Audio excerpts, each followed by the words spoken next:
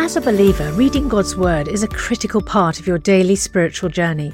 And because it's so important, we've created a unique new resource to help you immerse yourself in biblical truth and open your eyes to all God's Word has for you. It's a free PDF download called The Word 1-to-1 that takes you on a guided journey through John chapter 1. With biblical text and short commentary, each page provides insights that will strengthen your faith in an easy-to-read guided format. There's truly no other resource like this. Download your free PDF copy today at premierinsight.org/resources. That's premierinsight.org/resources.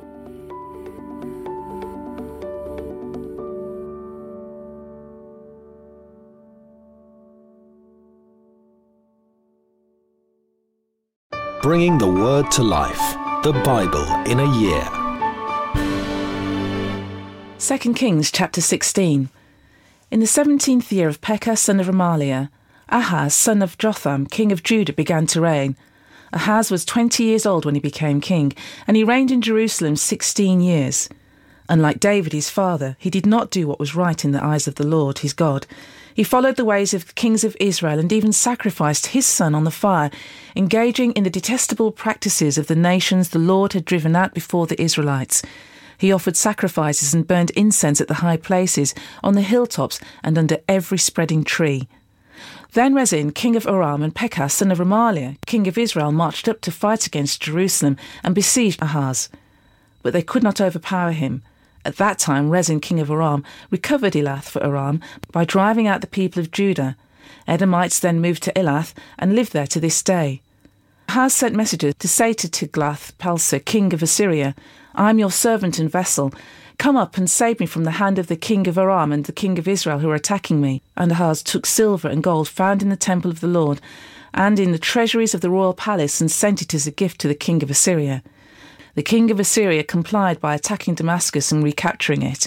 He deported its inhabitants to Kir and put Rezin to death. Then King Ahaz went to Damascus to meet Tiglath-Pileser, king of Assyria. He saw an altar in Damascus and sent Uriah the priest a sketch of the altar with detailed plans for its construction. So Uriah the priest built an altar in accordance with all the plans the king Ahaz had sent from Damascus and finished it before the king Ahaz returned. When the king came back from Damascus and saw the altar, he approached it and presented offerings on it. He offered up his burnt offering and grain offering, poured out his drink offering, and splashed the blood of his fellowship offerings against the altar. As for the bronze altar that stood before the Lord, he brought it from the front of the temple, between the new altar and the temple of the Lord, and put it on the north side of the new altar. King Ahaz then gave these orders to Uriah the priest: "On the large new altar, offer the morning burnt offering and the evening grain offering, the king's burnt offering and his grain offering, and the burnt offering of all the people of the land and their grain offering and their drink offering. Splash against this altar the blood of all the burnt offerings and sacrifices, but I will use the bronze altar for seeking guidance." And Uriah the priest did just as King Ahaz had ordered. King Ahaz cut off the side panels and removed the basins from the movable stands. He removed the sea from the bronze bulls that supported it and set it on a stone base. He took away the Sabbath canopy that had been built at the temple and removed the royal entryway beside the temple of the Lord in deference to the king of Assyria. As for the other events of the reign of Ahaz and what he did, are they not written in the book of the annals of the kings of Judah? Ahaz rested with his ancestors and was buried with them in the city of David, and Hezekiah his son succeeded him as king. Mark chapter 14. Now the Passover and the festival of unleavened bread were only 2 days away, and the chief priests and the teachers of the law were scheming to arrest Jesus secretly and kill him. But not during the festival, they said, or the people may riot. While he was in Bethany, reclining at the table in the home of Simon the leper, a woman came with an alabaster jar of very expensive perfume made of pure nard. She broke the jar and poured the perfume on his head. Some of those present were saying indignantly to one another, "Why this waste of perfume? It could have been sold for more than a year's wages and the money given to the poor," and they rebuked her harshly. "Leave her alone," said Jesus. "Why are you bothering her? She has done a beautiful thing to me. The poor you will always have with you, and you can help them any time you want, but you will not always have me. She did what she could. She poured perfume on my body beforehand to prepare for my burial. Truly I tell you, wherever the gospel is preached throughout the world, what she has done will also be told in memory of her." Then Judas Iscariot, one of the 12, went to the chief priests to betray Jesus to them. They were delighted to hear this and promised to give him money, so he watched for an opportunity to hand him over. On the first day of the festival of unleavened bread, when it was customary to sacrifice the Passover lamb, Jesus' disciples asked him, "Where do you want us to go and make preparations for you to eat the Passover?" So he sent 2 of his disciples, telling them, "Go into the city, and a man carrying a jar of water will meet you. Follow him. Say to the owner of the house he enters, 'The teacher asks, where is my guest room, where I may eat the Passover with my disciples?' He will show you a large room upstairs, furnished and ready. Make preparations for us there." The disciples left, went into the city, and found things just as Jesus had told them. So they prepared the Passover. When evening came, Jesus arrived with the 12. While they were reclining at the table eating, he said, "Truly I tell you, one of you will betray me, one who is eating with me." They were saddened, and one by one they said to him, "Surely you don't mean me?" "It is one of the 12, he replied, "one who dips bread into the bowl with me. The Son of Man will go just as it is written about him. But woe to that man who betrays the Son of Man. It would be better for him if he had not been born." While they were eating, Jesus took bread, and when he had given thanks, he broke it and gave it to his disciples, saying, "Take it, this is my body." Then he took a cup, and when he had given thanks, he gave it to them, and they all drank from it. "This is my blood of the covenant, which is poured out for many." He said to them, "Truly I tell you, I will not drink again from the fruit of the vine until that day when I drink it new in the kingdom of God." When they had sung a hymn, they went out to the Mount of Olives. "You will all fall away," Jesus told them, "for it is written, 'I will strike the shepherd and the sheep will be scattered.' But after I have risen, I will go ahead of you into Galilee." Peter declared, "Even if all fall away, I will not." "Truly I tell you," Jesus answered, "today, yes, tonight, before the cock crows twice, you yourself will disown me 3 times. But Peter insisted emphatically, "Even if I have to die with you, I will never disown you." And all the others said the same. They went to a place called Gethsemane, and Jesus said to his disciples, "Sit here while I pray." He took Peter, James, and John along with him, and he began to be deeply distressed and troubled. "My soul is overwhelmed with sorrow to the point of death," he said to them. "Stay here and keep watch." Going a little farther, he fell to the ground and prayed that, if possible, the hour might pass from him. "Abba, Father," he said, "everything is possible for you. Take this cup from me, yet not what I want, but what you will." Then he returned to his disciples and found them sleeping. "Simon," he said to Peter, "are you asleep? Couldn't you keep watch for 1 hour? Watch and pray so that you will not fall into temptation. The spirit is willing, but the flesh is weak." Once more he went away and prayed the same thing. When he came back, he again found them sleeping because their eyes were heavy. They did not know what to say to him. Returning the 3rd time, he said to them, "Are you still sleeping and resting? Enough! The hour has come. Look, the Son of Man is delivered into the hands of sinners. Rise, let us go. Here comes my betrayer." Just as he was speaking, Judas, one of the 12, appeared. With him was a crowd armed with swords and clubs, sent from the chief priests, the teachers of the law, and the elders. Now the betrayer had arranged a signal with them. "The one I kiss is the man. Arrest him and lead him away under guard." Going at once to Jesus, Judas said, "Rabbi," and kissed him. The men seized Jesus and arrested him. Then one of those standing near drew his sword and struck the servant of the high priest, cutting off his ear. "Am I leading a rebellion," said Jesus, "that you have come out with swords and clubs to capture me? Every day I was with you, teaching in the temple courts, and you did not arrest me. But the scriptures must be fulfilled." Then everyone deserted him and fled. A young man wearing nothing but a linen garment was following Jesus. When they seized him, he fled naked, leaving his garment behind. They took Jesus to the high priest, and all the chief priests, the elders, and the teachers of the law came together. Peter followed him at a distance, right into the courtyard of the high priest. There he sat with the guards and warmed himself at the fire. The chief priests and the whole Sanhedrin were looking for evidence against Jesus so they could put him to death, but they did not find any.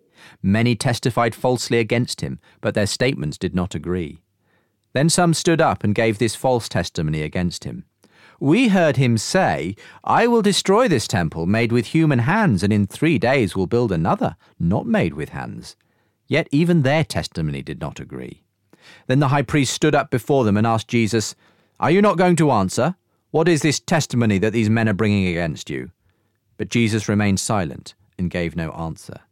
Again the high priest asked him, "Are you the Messiah, the Son of the Blessed One?" "I am," said Jesus, "and you will see the Son of Man sitting at the right hand of the Mighty One and coming on the clouds of heaven." The high priest tore his clothes.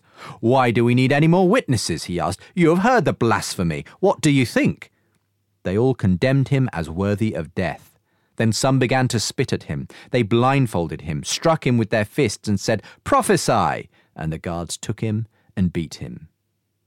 While Peter was below in the courtyard, one of the servant girls of the high priest came by. When she saw Peter warming himself, she looked closely at him. "You also were with that Nazarene, Jesus," she said. But he denied it. "I don't know or understand what you're talking about," he said, and went out into the entrance. When the servant girl saw him there, she said again to those standing round them, "This fellow is one of them." Again he denied it. After a little while, those standing near said to Peter, "Surely you are one of them, for you are a Galilean."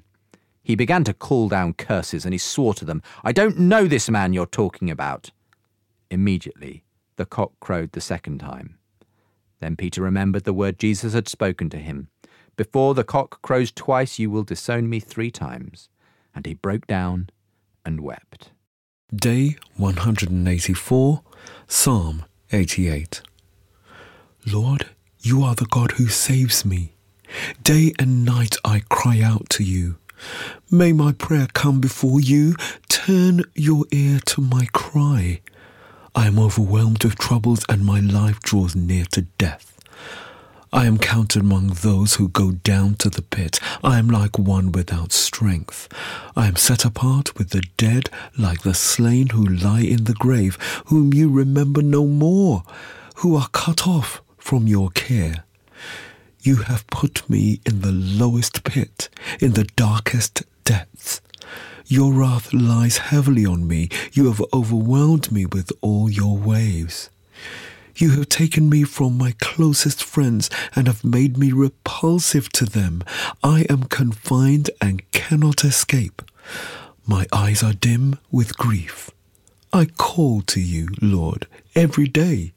I spread out my hands to you. Do you show your wonders to the dead? Do their spirits rise up and praise you? Is your love declared in the grave, your faithfulness in destruction? Are your wonders known in the place of darkness, or your righteous deeds in the land of the oblivion? But I cry to you for help. Lord, in the morning my prayer comes before you. Why, Lord, do you reject me and hide your face from me?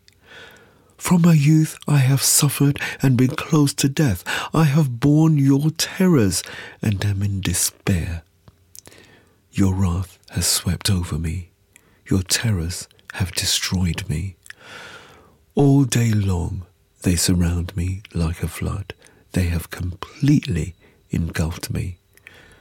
You have taken from me friend and neighbour. Darkness is my closest friend. For more resources to help you bring the word to life, go to premier.org.uk/Bible. This reading has been taken from the NIV Bible Biblica and is published by Hodder and Stoughton. Spring is in the air, so now's the perfect time to treat yourself or your loved ones to faith-inspired products at unbeatable prices. Visit premierchristianmarketplace.co.uk and uncover a fantastic selection of books, cards, home decor, and gifts that will enrich your spiritual life and bring joy to those around you. Shop today at premierchristianmarketplace.co.uk. Imagine you're in a room that's pitch black, you can't see, and someone opens the door and there's a light. There's a way out of that darkness, there's a way out of that place, and that's the difference between being in that place of debt and having nowhere to go and people like CAP stepping in. Together with local churches, Christians Against Poverty is helping families like Holly's throughout the cost of living crisis. A gift from you of £19 for just 9 months can provide the support they need. To find out more, visit capuk.org/premier. Let's fight poverty together.